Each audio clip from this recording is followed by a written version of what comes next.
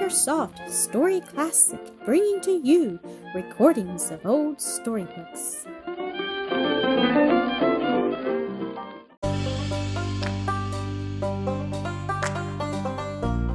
Mildred Keith, Episode 8. Cyril came running back carrying a covered basket. "He's gone, girls. He wasn't the Lord at all, only a man, and he didn't stay long.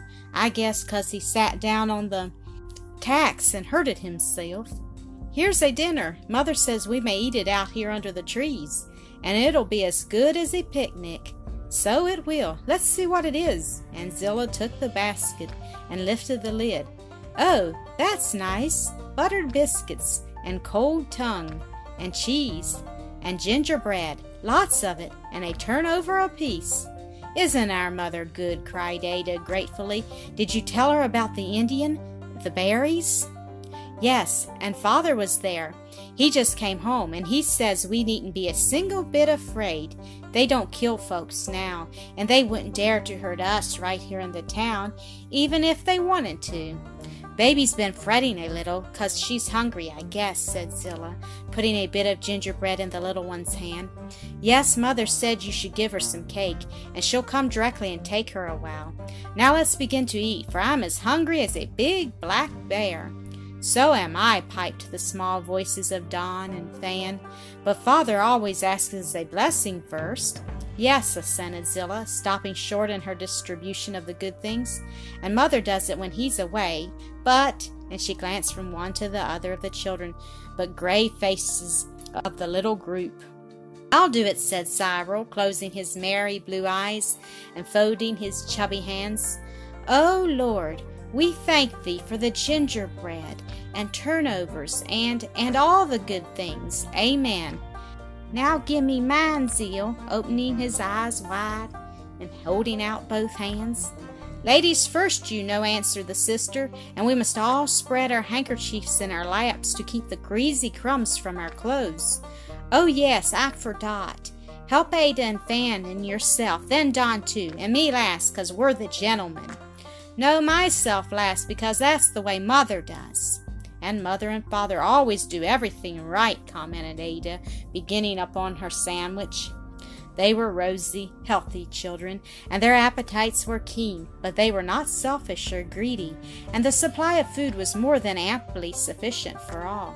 They were never stinted, but had been taught that waste was sinful, so the remains of the meal were put carefully by in the basket, which Zillah then hung up on a branch near at hand.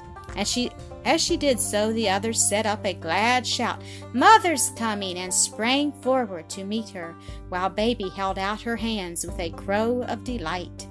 "Well, dears, had you plenty of dinner?" Mrs. Keith asked, taking Annis in her arms and sitting down on the buffalo robe while they grouped themselves about her. "Oh, yes, yes, indeed. Some left, and it was very good. Thank you for it, Mother. You quite deserved it. You have been dear, good children, taking care of yourselves and Baby all morning, and not giving any trouble to anybody." How the young cheeks flushed and the eyes grew bright at these words from those dear lips. How they loved her for them, and what an increased desire to merit her approbation they felt swelling in their breasts. She could stay with them only a little while, but suggested various amusements, some games they might play, some stories Zillah might relate to the younger ones. "Are you getting done fast, Mother? Can we sleep in our own home tonight?" they asked. "No, dears, for though the bedroom floors are, there might be some dampness that would injure us. We will go back to the tavern for our supper and to sleep tonight, but tomorrow night we will be in our own home once more." "Not the nice home we used to have, though," sighed Zillah. "No, daughter, but we must try to be content and thankful, and if we are, we may be as happy in the new home as we were in the old." With that, the now sleeping Babe was laid gently down on the robe, a light covering thrown over her, and with a charge to the others to take care of her, and a caress bestowed upon each, the mother hastened back to the house. "We're tired running about and picking flowers, Fan and Don and me," said Cyril. "So won't you please tell us a story now, Zil?" Yes, I'll tell you Androcles and the lion. You always like that. Yes, and then tell about the girl that had a silk dress and couldn't run and play 'cause her shoes pinched, begged Fan. Oh, look, exclaimed Ada in an undertone. See those girls? They haven't silk dresses or shoes to pinch their toes. Don't they look odd? The subjects of her remarks were two little maids, one about her own size, the other a trifle smaller, who were slowly making their way through the bushes toward the spot where the Keith children were seated. They had sallow, sunburnt faces, tawny yellow locks straggling over their shoulders, and their thin, lanky little forms were arrayed in calico dresses, faded, worn, and skimpy. Pantalettes of the same material but different color appeared below their skirts. Their feet were bare, and on their heads were sunbonnets of pasteboard, covered with still another pattern of calico, both faded and soiled. "Shall we ask them to come and join us?" queried Zillah. "Maybe dey is hungry," suggested Fan. "Let's give them something out o' de basket." "Good afternoon, little girls," said Zillah, raising her voice slightly as they drew near. "Will you come and sit with us?"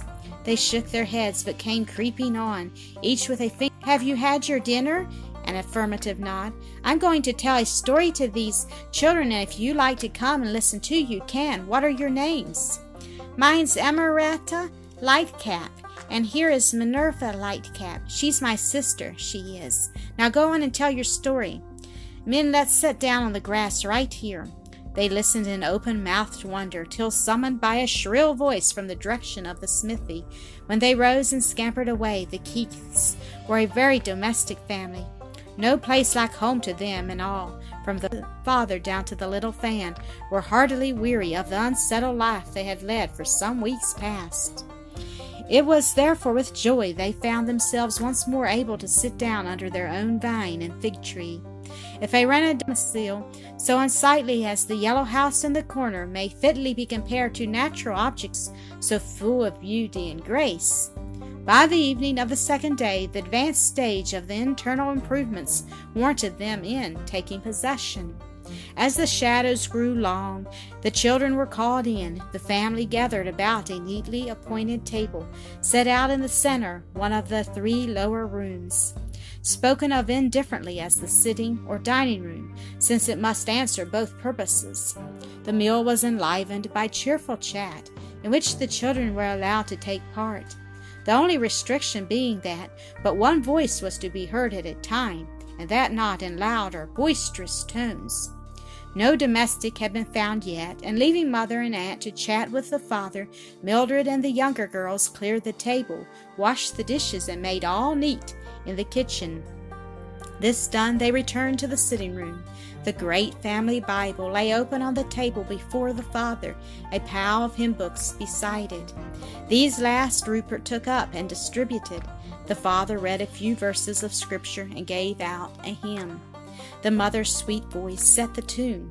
The others joined in, and a full chorus of praise swelled upon the summer evening air. It died away, and all knelt while the father offered a short but fervent prayer, giving thanks for the mercies of the day, asking for protection through the night, confessing sins and pleading for pardon and eternal life for all temporal and spiritual good, through the atoning blood of Christ. It was thus each day was begun and ended in this truly Christian family. "As for me and my house, we will serve the Lord," was the resolution with which Mr. and Mrs. Keith had begun their married life. Each little one came to claim a good night kiss from father and Aunt Wealthy, then cheerfully followed their mother up the steep, crooked stairway to the large room above. "Oh, how much nicer it looks!" they cried. Auntie's room, too, running to the open door and peeping in. Everything was now clean and neat. Carpets covered the rough boards of the floor, curtains draped the windows, and dividing the large room into several apartments, in each of which was a neat white bed. But little of their heavy furniture had been brought with them from the old home, but its place was partially supplied by turning packing boxes into chintz-covered and cushioned lounges, and toilet tables whose unsightliness was concealed by dainty drapery. Ingenuity and taste had done wonders in making the house comfortable and attractive at small expense. Thank you for listening to another episode of AcreSoft Story Classic.